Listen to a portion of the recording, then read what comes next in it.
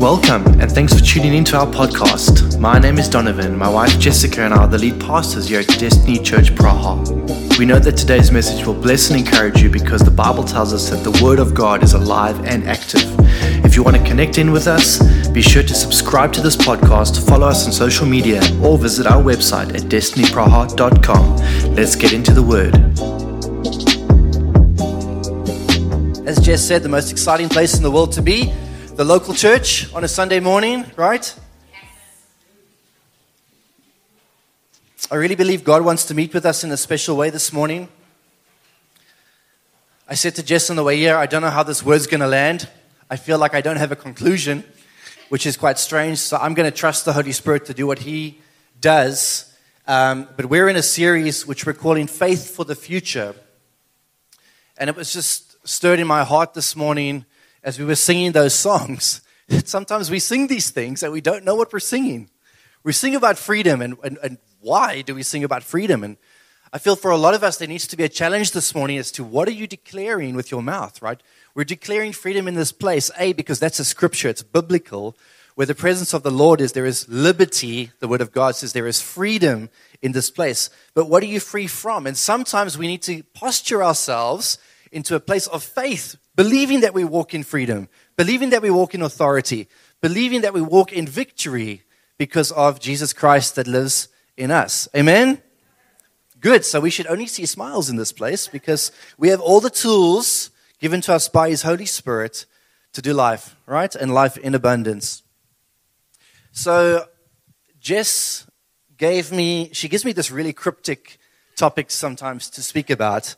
I think what she does is she sifts all the difficult ones and then she pans those off on me. But this morning we're going to be talking about detour to destiny. And that's not the detour you had to take because they closed the roads this morning. But this is, again, in our series about future, faith for the future. We're talking about the detour to destiny. And you know, even just this morning as I woke up, I realized that God...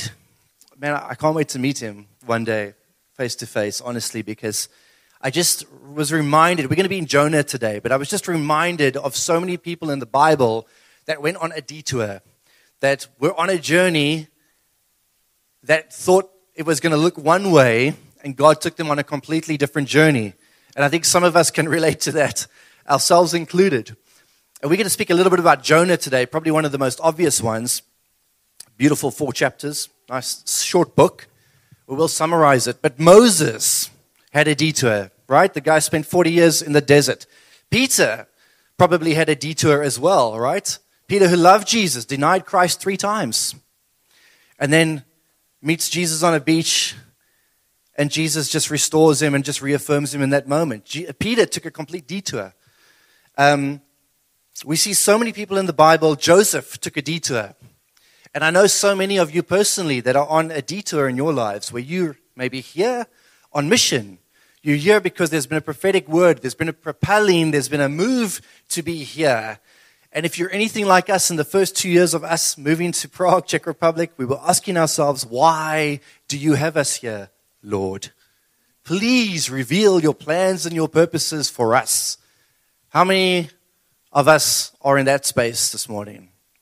3, 4, 5, 40. Okay, good. Nathan's got 2 hands in the air. So we're going to look at the book of Jonah this morning. Before we get there, I encourage you to go listen on the podcast or on YouTube to Jess's word from last week, where she specifically spoke about worry. And I love it. She didn't send me her notes, but the one thing that stuck with me was the difference between worry and concern. And being worried is something that's rooted in not trusting. And the Word of God actually speaks quite clearly, and so does the Oxford Dictionary, about it not being good for you. Anxiety, worry is not good for you. Concern, however, is defined as having a general concern for things that need to change, right? If you take a president or a politician or even the apostles in the Bible, they were concerned for the gospel of God to go out, right? Paul says, the love of Christ compels me. He was concerned with the word of God getting out to the people, right? the big difference between worry and concern. And we're not called to worry, but we are called to concern ourselves with the things of God. Amen? Jess, in her preach from last week, speaks about having a perspective change on life, not looking at things through the lens of worry, but looking at the things through God's priorities, valuing faith over facts. So sometimes, much like in Jonah's case, we're going to see in a moment, when the facts weighed up against him, when the facts weighed up against Moses, when the facts weighed up against Elijah, and all of these guys in the Bible, what is God saying right now? What do we stand on? What is our faith built on? Worry negatively affects us and is rooted in our lack of trust in God, is how she concluded. So let's look at where we are today. Detour to destiny. My man Jonah. In the book of Jonah, in the Old Testament, for those who love the Old Testament. And Jonah was a prophet, and we see only one prophetic word that Jonah had to declare to the people of Nineveh, right? And it's quite funny because we have 4 chapters and we have a couple of different scenes across these 4 chapters. The first one is this prophetic word coming to Jonah and doing like most of us do when God says, go, Precious, go, Abel, go, Jan. What does Jonah do? He runs in the complete opposite direction. He goes, man, that is insane, right? How can I do that? I am not equipped. And he's going to a city called Nineveh, which was a thriving metropolis, right? The word of God, God himself says in chapter 4 that it was about 120,000 people big. So size of Uvalde. How big is Uvalde? Not even that big. But it was a big city, big nation in that time. It was occupying the central position of a great highway between the Mediterranean and the Indian Ocean, thus uniting the East and West. Wealth flowed into it from many sources, so it became the greatest of all ancient cities. And of course, because of the wealth that was flowing through Nineveh at the time and the way it was positioned, there was a lot of wickedness that brewed within the city of Nineveh. And God sends Jonah to basically go and tell them in verse 1 that they need to turn from their wickedness, right? God needs to repeat that to Jonah in chapter 3 because Jonah doesn't listen. So what happens is Jonah gets this prophetic word in verse 1 of chapter 1, go into Nineveh and declare this, says the Lord. And in verse 2, you see him buying fare for a sailboat to Tarshish, which is the complete opposite direction. We see Jonah on this sailboat, and I think a lot of us know the story, but for those that don't, I'll tell you very quickly. Jonah falls into a deep sleep on the boat. There's a massive storm that arises. The sailors, which I don't believe are godly men, just given by the scriptures, start to cast lots. They go, who has brought this destruction upon us, in a sense? Why are the storms raging? Who's out to kill us? Long story short, they eventually fetch Jonah. And Jonah says, I'm a servant of the Lord. They fear him. Jonah says, toss me overboard. So Jonah was willing to die, in a sense, rather than complete the task that God had taken him on or asked for him to do, which is scary. Of course, knowing God and his sense of humor, God picks him up in a big fish. I'm not done with you yet. You're not going to get away that easy, Jonah. You're going to complete that which I have called you to do. You're going to complete the mission that I've given for you, Jonah. Picks him up in what says a huge fish, probably a whale. And I love the scriptures. It vomits him onto the shore. Such a beautiful word, especially if you have a 5-month-old with reflux. That really resonated with me this week. And then God reaffirms this prophetic word that he's given to Jonah. And he says, go into Nineveh. And it speaks that it's a massive city, right? 3 days to walk across the city. We know Jonah probably landed on that shore smelling like fish. Said he spent 3 days, 3 nights, probably exhausted, hasn't eaten. Not in a good place. I don't know about you guys. But he ran from God, right? God says, let's get back on the track, right? You want a detour, but I'm going to put you back on the things that I have for you. You might land on the shore not feeling your greatest. You might land on the shore not feeling like You're in the best position to go and declare this prophetic word, the only word that we see Jonah given to declare. And Jonah starts his mission to Nineveh. How many of us feel like that right now? Like God's got something in store for you. You felt like He's called you to do something, but the place where you're in right now feels like the worst possible place to be operating from. Amen? Great. Lots of Jonahs in the room. Jonah 3 verse 1, the word of the Lord came to Jonah a second time. Go to the great city of Nineveh and proclaim to it the message I give you. This time around, Jonah decided, I'm on the shore. Let me march into Nineveh.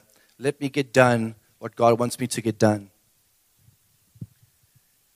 Now, I don't know how Jonah felt in that moment, but I can see in chapter 4 that he was not a very happy chappy.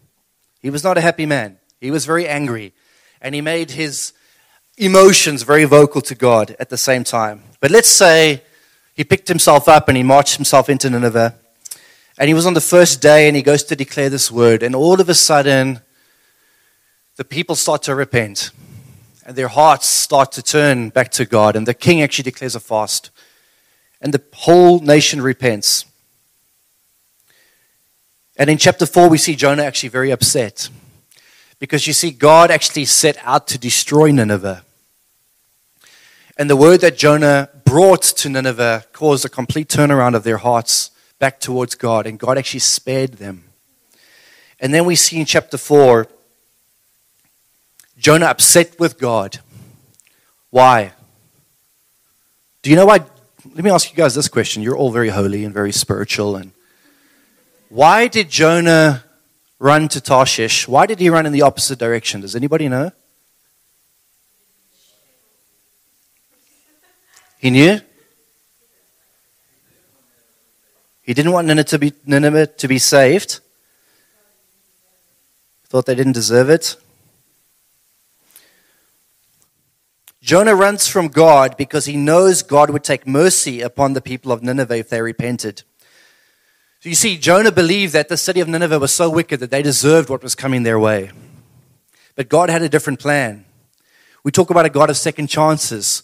We talk about the character of man versus the character of God. The character of man that day, even a prophet that was called by God to take a word, his mind was, this city needs to be destroyed. These people are wicked. Look at how Look how disgusting it is in front of the Lord. They deserve what is coming their way, but that's not God's heart. See, because God sees us through a different lens this morning.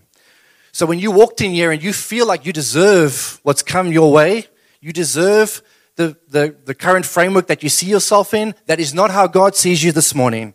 He sees you through the lens of Jesus Christ this morning. He sees you forgiven. He calls you beloved. He sees you as whole, not broken. He sees you as one with Him, not lonely, not isolated. Amen? Cool. Now I should probably get to my notes because that was just my pre-preach. I'm getting excited because this message, I think, is so relevant for right now. So many of us carry that same posture of Jonah, where we're like, we know God's told us to do something, but man, we just don't trust.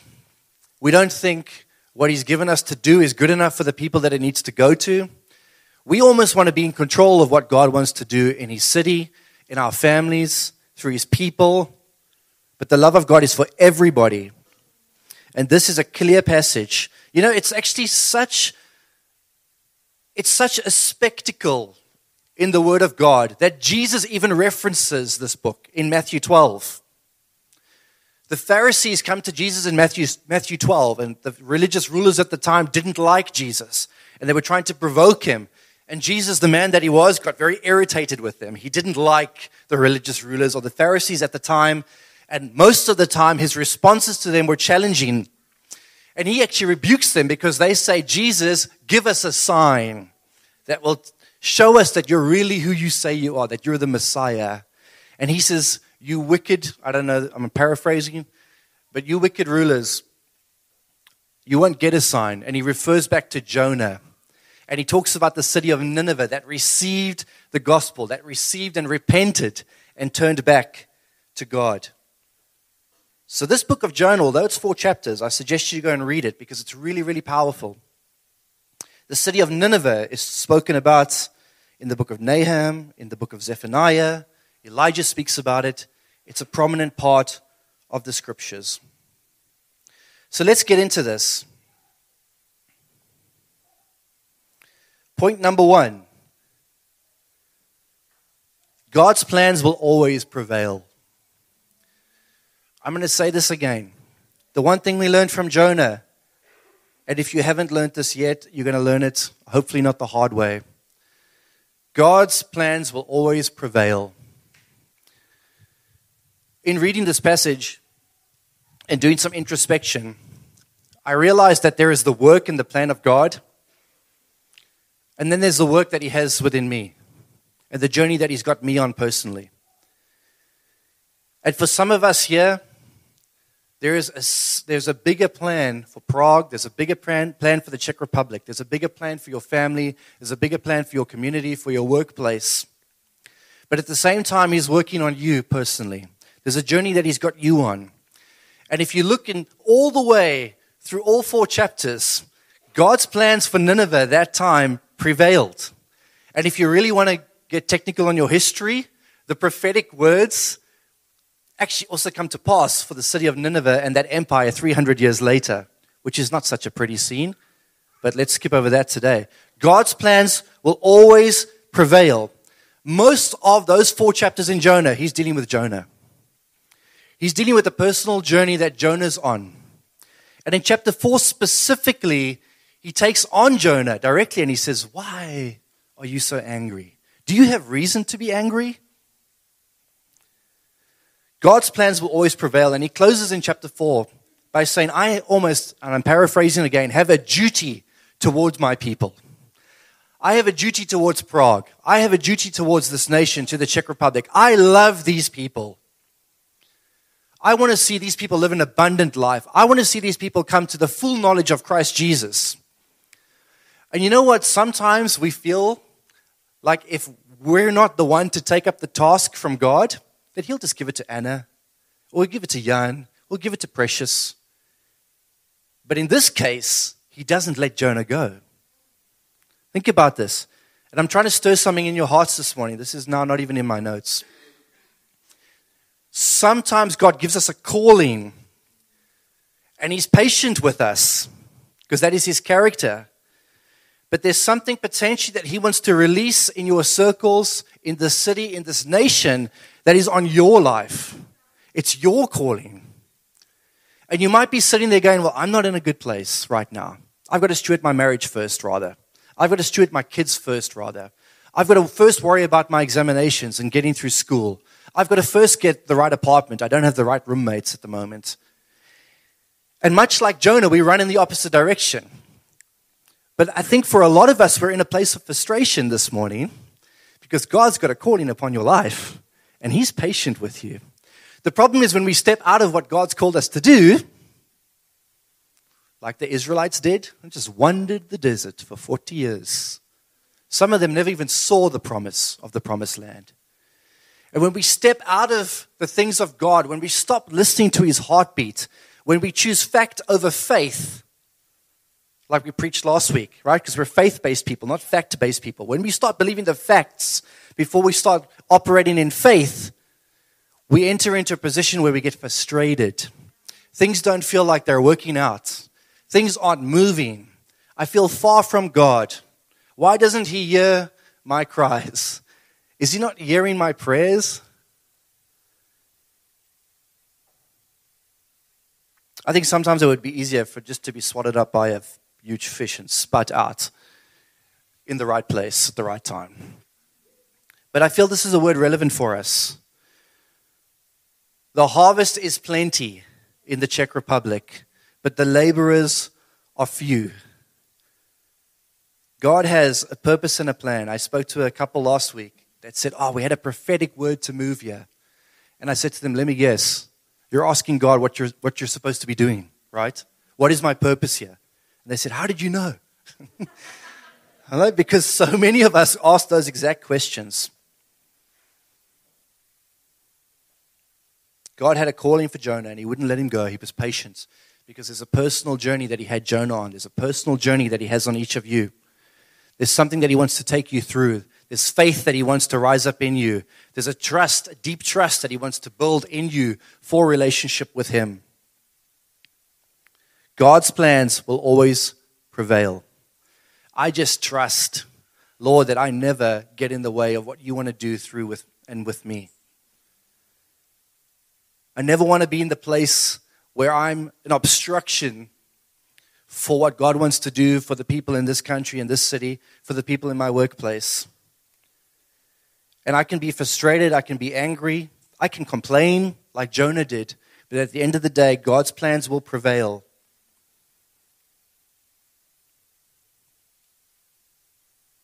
The Word of God says, seek ye first the kingdom of God and his righteousness, and all these things shall be added unto you. I think sometimes we get distracted with the things of life. Sometimes we get distracted with, I don't want to be too cryptic. We get distracted with our emotions towards a particular situation. We get distracted with, I'm just going to be honest with you, I've been distracted by my children over the last while. It's been tough not to get sleep, right? It's been tough to have the duty of parenthood and at the same time get on with the things of God, right? Because I know what's in my heart for this city.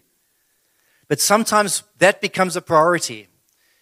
And I'm not saying it shouldn't be a priority in your life, but sometimes it takes the focus instead of God still being the focus. Right? Amen? Does that sound like heresy? Because this is God's character. Put me first, he says. And we don't like this as people. Why? Because my work is important, Lord. My kids are important. My marriage needs to be the most important thing. And they are important, but not more important than God in our lives. Not more important than to what he's saying for you right now. And when we get our things, our priorities in alignment with his priorities, seek ye first the kingdom, all these things shall be added. All these things start to make sense. And for Jonah, when he ran in the opposite direction and he prioritized his emotions towards Nineveh above the plans of God for Nineveh, it got him into a place where he was far away from God, running in the opposite direction, frustrated, smelling like fish, vomited on. Probably his clothes were burnt up by digestive fluids. I'm getting really disgusting now. I don't know what it's like to spend 3 days in the belly of a whale, right? But he got distracted. And I'm just so glad for the city of Nineveh in that time that Jonah got his priorities back in alignment with God's. Although he did it, in my view, kicking and screaming. I don't think he went down without really wearing his heart on his sleeve in front of the Father. And I love it because when you read the scripture, you see in chapter 2 and 3, it doesn't talk about Jonah spending 3 days in the city. It talks about on the first day he starts to declare. He hasn't even walked through the city. And God starts to change the hearts of the people. Why? Because his spirit is there. Because God's plans prevailed. It wasn't about Jonah. It was about his availability. It was about his obedience to walk out the things of God. Sometimes the calling on your life will be so big that you feel you're not equipped, that you feel you're not in the right place, that you haven't had enough rest, that you need to prioritize other things before the call on your life. Sometimes it's just about being available and positioned for God to do what he's going to do in and through you. God, maybe get this morning, Lord.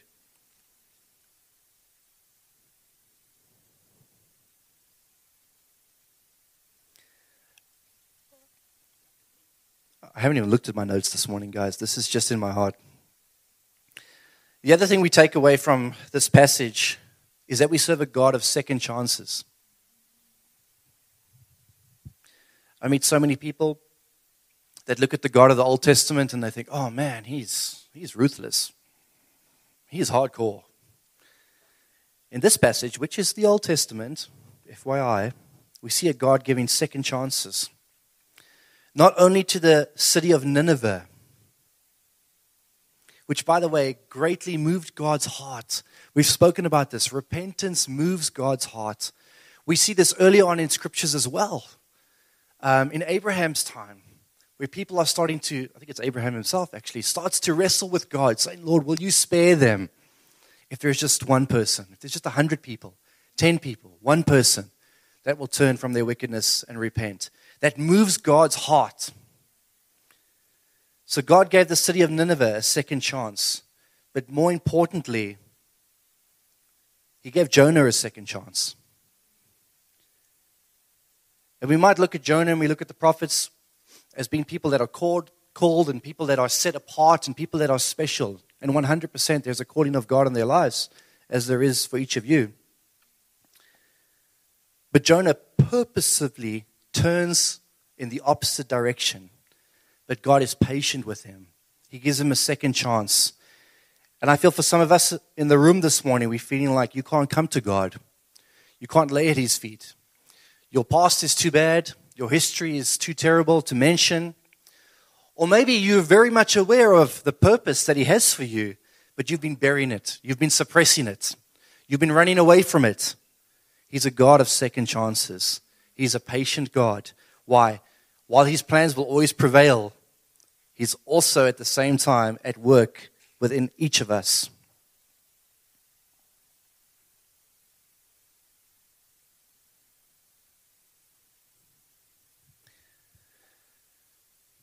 I'm going to close on this, and then I'm going to give you a little bit of a testimony for Jess and I. But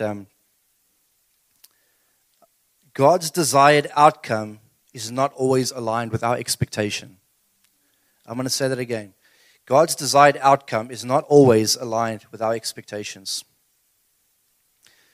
And we see this because we see Jonah running from God because he knows that God is a compassionate God, because He will take mercy upon the city of Nineveh.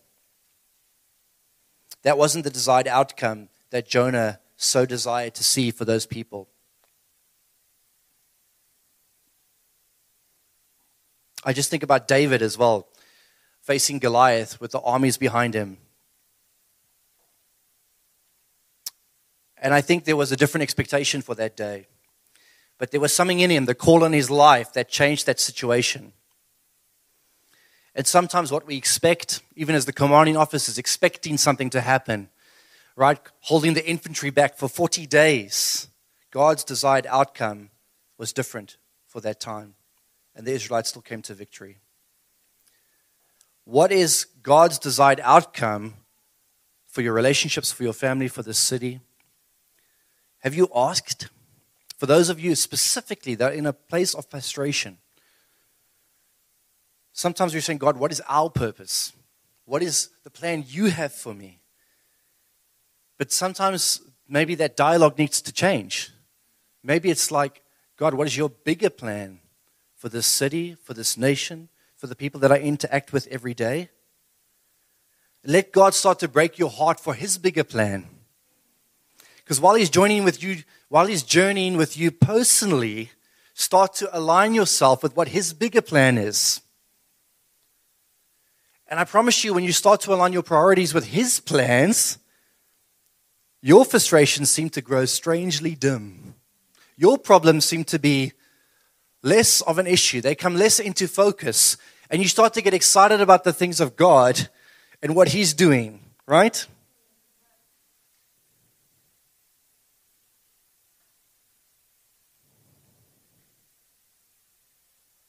Sometimes this is us asking ourselves, Lord, what are you trying to teach me in this season?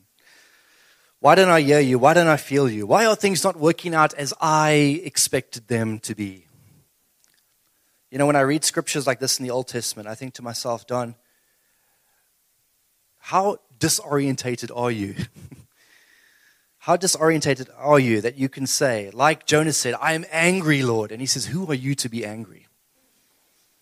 Don, who are you to have expectations, your own expectations of what I'm doing? And the Word of God says His ways are not our ways. And I think sometimes we need to acknowledge that. The way that He's outworking things in your life, the way that He's outworking things in your community around you might be different to the way you expected them to go. They might be a little more uncomfortable on the way there. But God had a plan, like He has a plan for this city and for this nation right now.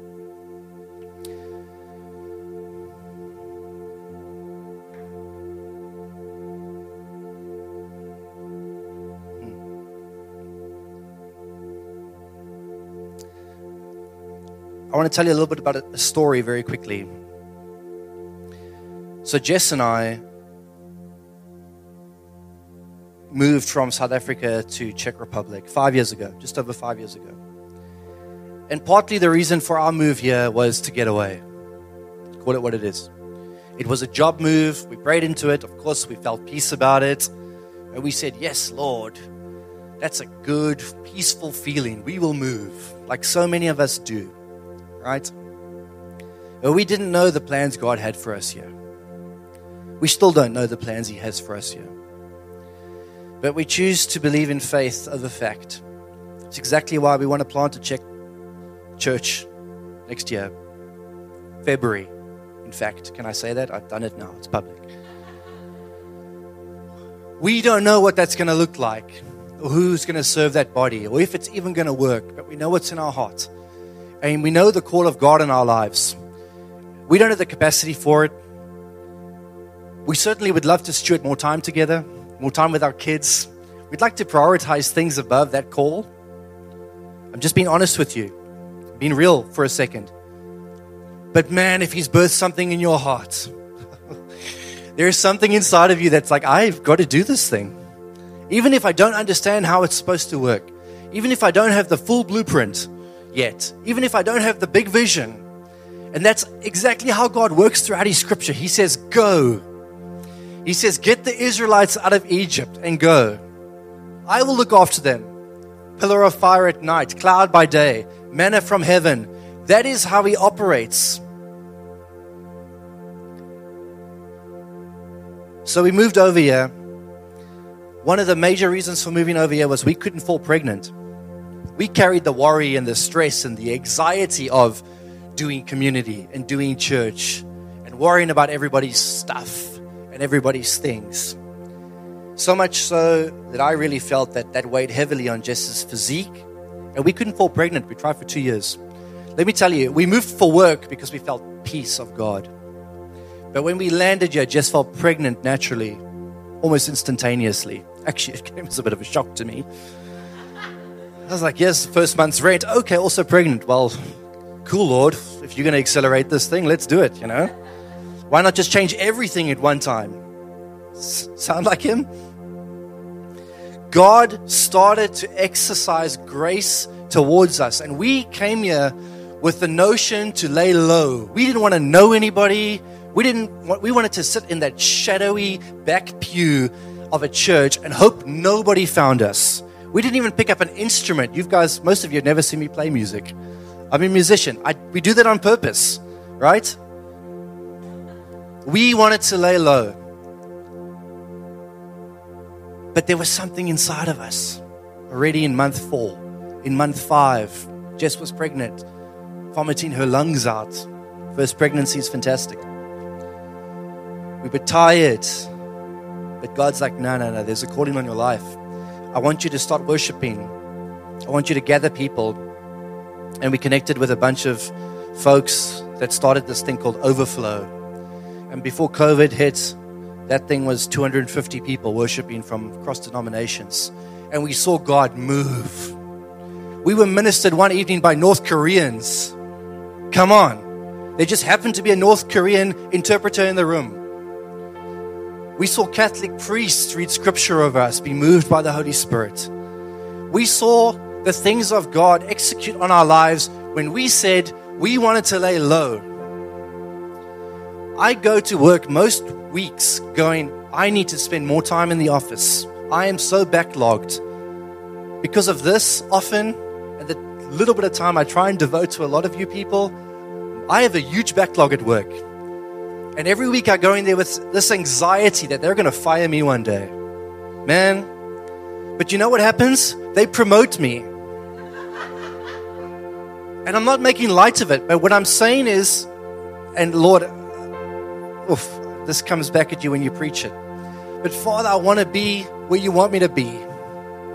Could I do with more sleep? 100%. Could I do with more time at the workplace? Absolutely. Could I do more time one-on-one with my wife, just having a good time? Could I spend more time with my kids? Yes, all of that. But there's a purpose and a calling upon Jess in my life. This was never in our plan. Never in a million years. It's still not in our plan. But we cannot argue that there's grace on. Look how many people are in this room. A year and a half ago, we were 20. We got 110 on the books as it stands today. We're talking about a second service. We're talking about a check location. Because when God's hand is in something and we listen to the call He has on our lives, just being available and positioned, God is able to do something. You hear what I'm saying this morning? Let's close our eyes. Father, may I please never waste a Saturday writing notes ever again. But I just thank You for Your word. I thank You that it is so alive. Father, I want to pray for every single person this morning that has a calling and a purpose upon their lives. Everyone that knows distinctly what it is that they are here to do. Father, may they get on with it this morning. I pray that You silence the noise in their life. Take away the distractions. Lord, bring into focus Your priorities in their lives. May it start with one small step. May it be like, cool, you're on the shore right now. March into Nineveh and just do what I've told you to do. And watch what I will do. Be positioned, be available, and watch what I, the Lord, will do in your life and through you. And if it's 1,000 people, if that's the vision, if it's for 1,000 people, then God bless that. If it's for one person, bless that, Lord. Father, I just want to pray this morning, Holy Spirit, that You breathe onto every purpose in this room. May You fan into flame every purpose, Father, that has been suppressed, that has been extinguished, that has been kept undercover, that has moved out of priority. Father, by the power of Your Spirit, I ask that You fan that into flame. And Father, we know that when we seek Your kingdom first, when we prioritize Your purposes and plans for our life, Lord, we trust in faith, Lord, for You to sort out the things, I want to say in the slipstream behind us, that You sort out my children, Father. You sort out my marriage. You sort out my workplace. You sort out my friends in my community. And that doesn't mean that we devalue those things at all. It just means that we reprioritize and put You into focus first, Lord. And then we trust for Your hand of grace and Your promise upon our families, upon our relationships, upon our workplace, Father, that as we steward You first, those things naturally come into alignment with what You say they are and how You've designed for them to operate. Father, for anyone in this room that's sitting there going, I don't know what the purposes are for God, of me, from God. I don't know what His plans are. I'm asking Him. Father, I ask that You start to give us a slightly different perspective. Maybe start asking, what are Your plans for those around me? What are Your plans for this city? What are Your plans for this nation? Father, how can I serve Your bigger vision? Let me in on Your bigger plan. May You help us to stop focusing on ourselves. You look at chapter 4 of Jonah, when Jonah is really pleased by a leafy plant that God springs up over day to keep Jonah in the shadows, in the shade, and then destroys that plant at night. And Jonah is very angry and upset. And he's so focused on that thing that he ignores the 120,000 people that have just turned their hearts to repentance towards God. Father, I pray that for anyone that's asking, what is my plan and my purpose, Lord, that You change our focus this morning. You refocus our attention. May we not be focused on the things that are frustrating us, but maybe be focused on Your plans, the bigger plan, Jesus. I pray by the power of Your Spirit to give us fresh eyes to see Your plans in our life, Lord. Father, for anyone that's asking that question, what is the plans and purposes? We know that You give us Your Spirit, but You also give us Your Word. So, Father, I ask that You turn us back to Your Word. And the Word of God says, go into all the world and make disciples of all nations. If you don't know what He's saying right now, if you can't hear Him right now, for whatever reason, retract to what the Word of God has instructed us to do. Grab a friend, share a cup of coffee, talk about how good God is in your life, get around to Scripture, pray for one another, and see what He can do through you and your availability. Father, I want to pray for this church.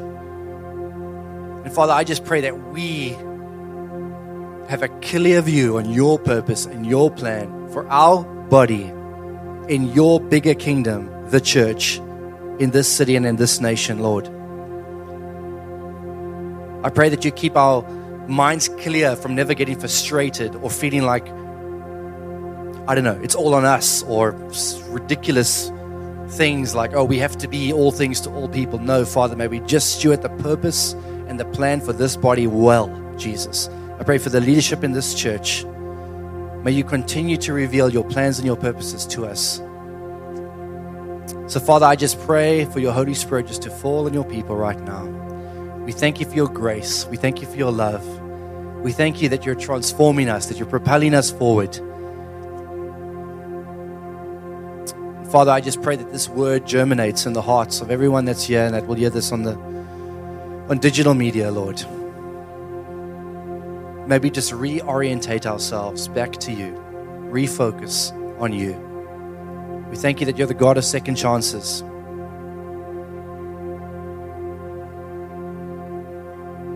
Jesus, we love you. Amen.